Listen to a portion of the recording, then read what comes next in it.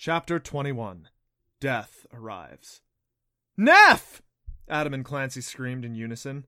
They ran to the beach and waited anxiously to see him rise back to the top. A few bubbles rose to the surface and popped, but the kelpie didn't. Adam's heart pounded. Neff was powerful and magical. He couldn't be dead.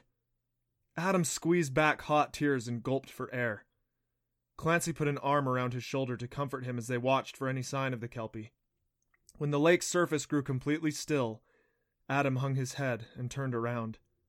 He'd never really had many friends, and in just a few hours, Neff became the best one he'd ever had.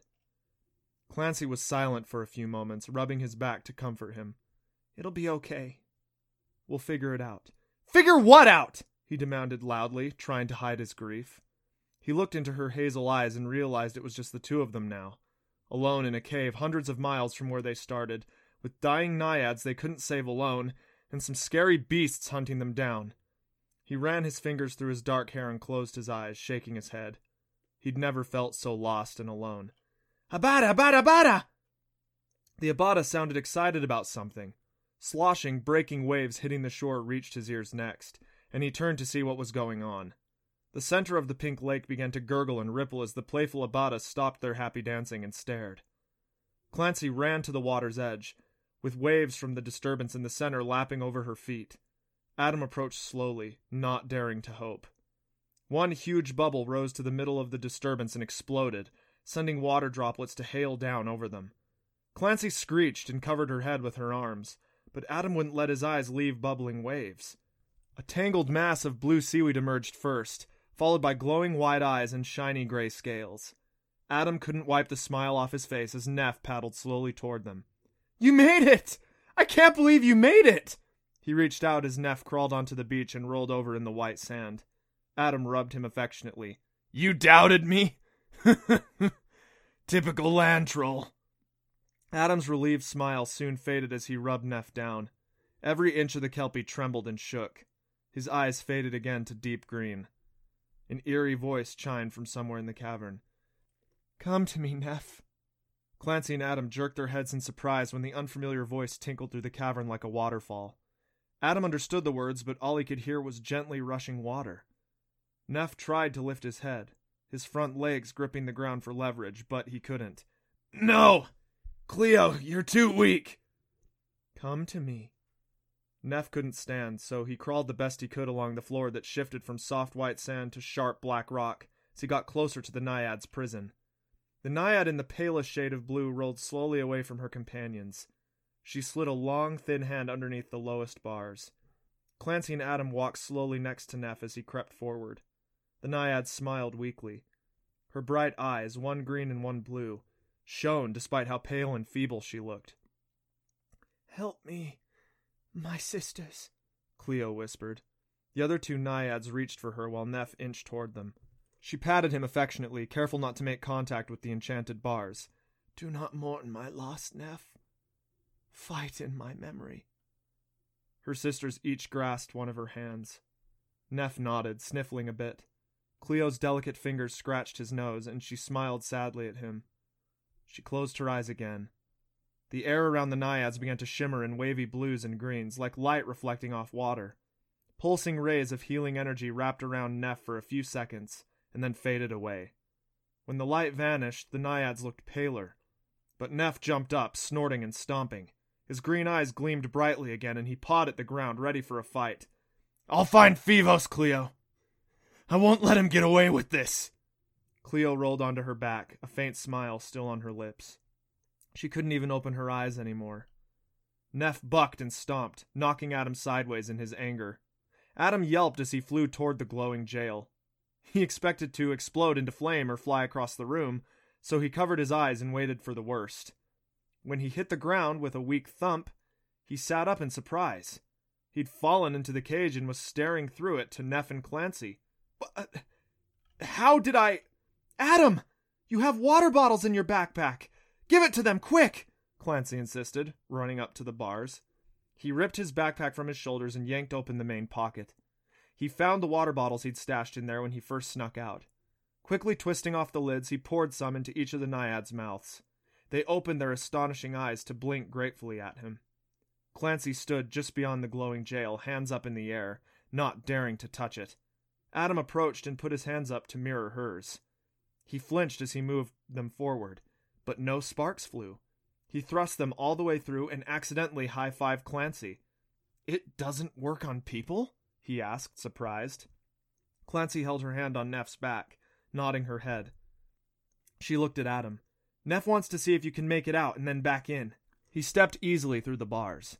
The heat tickled and warmed him, but it didn't hurt. He jumped back and forth, in and out. "The jail doesn't work on humans," Clancy snorted. "Whoever this Fivos guy is, I already don't like him. He's horrible and cruel to the naiads, and he obviously doesn't think he needs to worry about us. I'm so ready to show him how wrong he is." Adam grinned. "Every bad guy has a weakness. That will be his downfall if he doesn't understand the people willing to fight against him." He reached out to touch Neff. "So what now?" "Go back in and see if you can come out with the naiads." Adam hurried back in and carefully collected Cleo.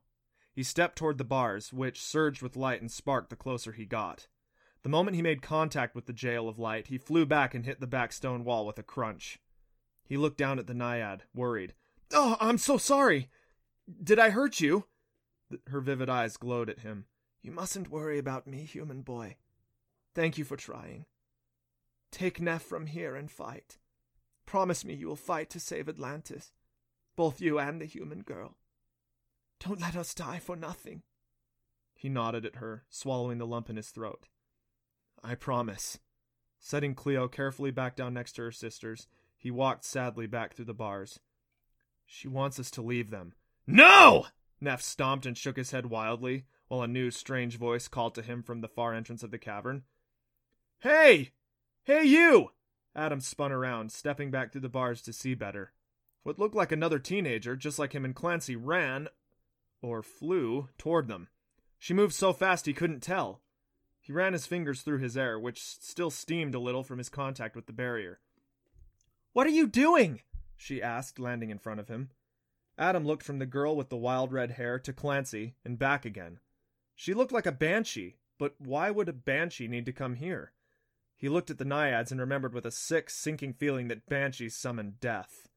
Somewhere in the cavern, a robed creature invisible to him called Death, and had arrived to claim the naiads. He looked around wildly. "My friends are on the other side. If they can't get to the water, they'll die."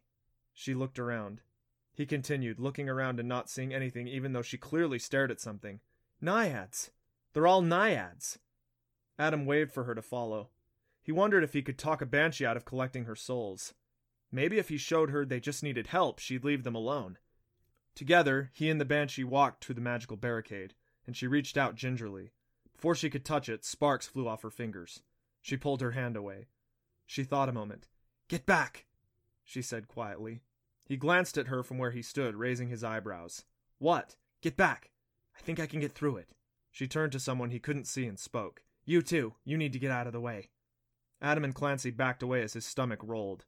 Death was so near, and they couldn't even see it. The banshee hurried over to them, speaking quickly but keeping her voice low. "We'll have to race Death. As soon as the wall is gone, you can grab your friends and get them to the water. Do you understand?" His brown eyes widened. He had to know for sure who and what she was. "What are you?" "I'm a banshee. Cover your ears." She turned and jogged away, back toward the jail. She took a deep breath and let out what sounded like a regular human scream. The wall sparked and fizzed. "That's not how I imagined a banshee scream would sound," Clancy muttered under her breath. He nodded in agreement while they folded their arms and watched doubtfully. And then the banshee really screamed. The wall shattered into a million shards of energy. Sparks flew and burned into their skin, but they didn't have time to worry about that. Now that the wall was down, Death could get to the naiads if they didn't hurry. Adam, Neff, Clancy, and the banshee ran through raining sparks to reach them first. Adam bent down and lifted one quickly, then turned to sprint for the lake. The banshee grabbed Cleo and flew to the water in a fiery blur. Clancy and Neff followed with the last naiad. The pink waves splashed around them as the naiads disappeared beneath the rushing waves. "Are there more?" the banshee asked. "No."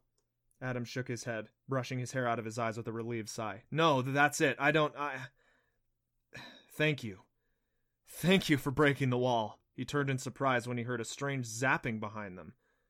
The shards of energy collected and the jail bars reappeared. The Banshee smiled. No problem.